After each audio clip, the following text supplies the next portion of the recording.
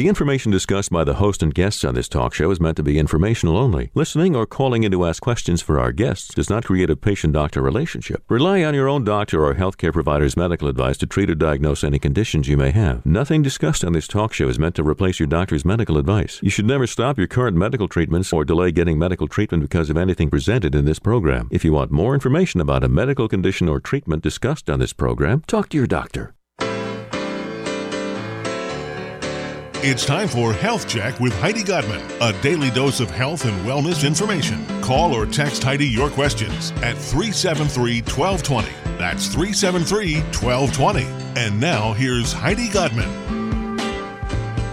Hi, everybody. Welcome to Health Check. I'm Heidi Godman. Hope you're doing well on this fantastic day. We have a great program lined up for you today. We're going to be talking about something that's really kind of in the news a lot these days, and that's genetic testing. I don't know if you saw recently, but the FDA just approved a home testing kit, and we're going to be talking about those and should you do those kinds of things. Also, we're going to be talking about why people even get genetic testing. What does it do? What can you find out? How accurate are the results? Who pays for it? Is it worth it? Should you do it? Would it change anything? We're going to get the information and the answers to all of those things. But of course, we can't cover everything in an hour. So we are going to give you the tools to be able to pursue it. And we have a wonderful opportunity here in Sarasota because Sarasota Memorial Hospital has a genetic education program. So we have brought in a certified genetic counselor from Sarasota Memorial Hospital, Nicole Wood, who happens to be one of the only certified genetic counselors on the west coast of Florida. Welcome to the program. Hi, Heidi. Thank you very much for having me. Hi. So tell us, first of all, about Sarasota Memorial Hospital's program and what's available there. So we have a great program at Sarasota Memorial Hospital. We focus on oncology genetics. And so we service any patient or family member who has had a history of cancer. So oncology, cancer. Oncology. Yeah, so we're talking really only about oncology genetics. But are there other ways that you could be tested at Memorial for other genetic issues or potential problems? Not at Sarasota Memorial. Okay. Right now we are focused on cancer and serving the cancer community. But there are lots of genetic counselors out there who specialize in other topics. Okay, so Memorial is really focused on the cancer component of it. So you could maybe get some counseling there. You could get some testing there. Is that right? Are there any other genetic services there that you might pursue? Those are the ones. Okay. Those are the ones. I'm just finding out everything that is available. Okay. So then who is in the genetic education program there at Memorial? So the genetic education program right now is relatively small. It's myself and our nurse practitioner, Maggie Tabano. I think we've had Maggie on the program, and it's very interesting finding out everything that Memorial is doing. So one thing that we should point out is that Memorial has expanded the program. Absolutely. So now there are two of you. Why the expansion?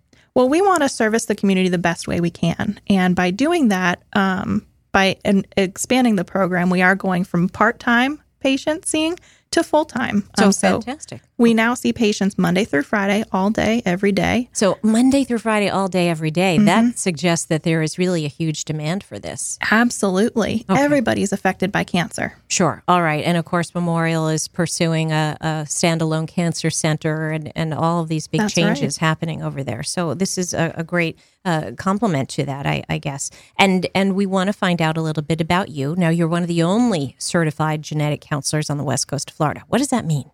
So that means that I am the only one between Tampa and Fort Myers who is certified in providing genetic expertise. Okay. So what does it take to get certified? What's your background? Where are you from? Where did you do your training? So I'm originally from Massachusetts, born and raised, and I did my undergrad at the University of Massachusetts out in Amherst. And I majored in biology with a minor in psychology. And after graduation, I went to graduate school in Virginia. In Richmond, Virginia, actually, and was able to pursue my master's degree specifically for genetic counseling. Which one in Richmond? VCU. VCU, of course. I'm from Northern Virginia, the D.C. area, so of course. Okay, so you pursued that master's, and what was that training in again? Specifically for genetic counseling. Who figures out that I want to be a genetic counselor and gets a master's degree in that? I mean, what brought you to that point? So back in high school, in part of my biology classes, we explored careers that would be appropriate for a biology major. Genetic counseling was one of those. I didn't really think too much about it until I had tried and failed at laboratory work. It was just too boring for me. And I really wanted to make a difference in people's lives. And so genetic counseling for me really combines my, ultimate goals, which is research, always learning more every day, teaching, I get to teach patients when I see them, and then medical help. So I kind of combine all of those as a genetic counselor, and it's the perfect fit. And it also sounds like a good fit for the patients that you counsel, because having that biology background and the psychology, that must really give you a lot of ability to work with people. How does that research component and the biological component give you an upper hand when you're talking to people? Genetics is a constantly evolving field. We are learning more and more about our genetics and how our body acts every single day. We have gone in the past 2 years from only looking for BRCA1 and BRCA2 to expanding these tests to cover almost 32 different genes. Okay, so BRCA1 and 2, those are the ones that we associate with breast cancer Yeah. in men and women. But aren't there something like 20 different genes that could be associated with breast cancer? With breast cancer alone, there are more than 20 genes. Yeah. So, I mean, this really is just exploding. And so I'm so thrilled to hear that Memorial is expanding the program. They've brought you into it. So how does it work if someone wants to come and see you and talk to you about genetic counseling? And we'll go into the why you should seek it and all those things in just a little bit. But just, what's your daily routine? So if a patient wants to come in and see me, all they really have to do is pick up the phone and call our office. You don't technically need a physician referral to come in and see me and have a discussion. It's always best to have your physician on board with the referral, but it's not necessary. So we see patients, starting at 7 a.m. all the way all day, and a typical visit lasts about an hour. Okay, so an hour, and then is there follow-up? Is there anything like that? Is it typically necessary?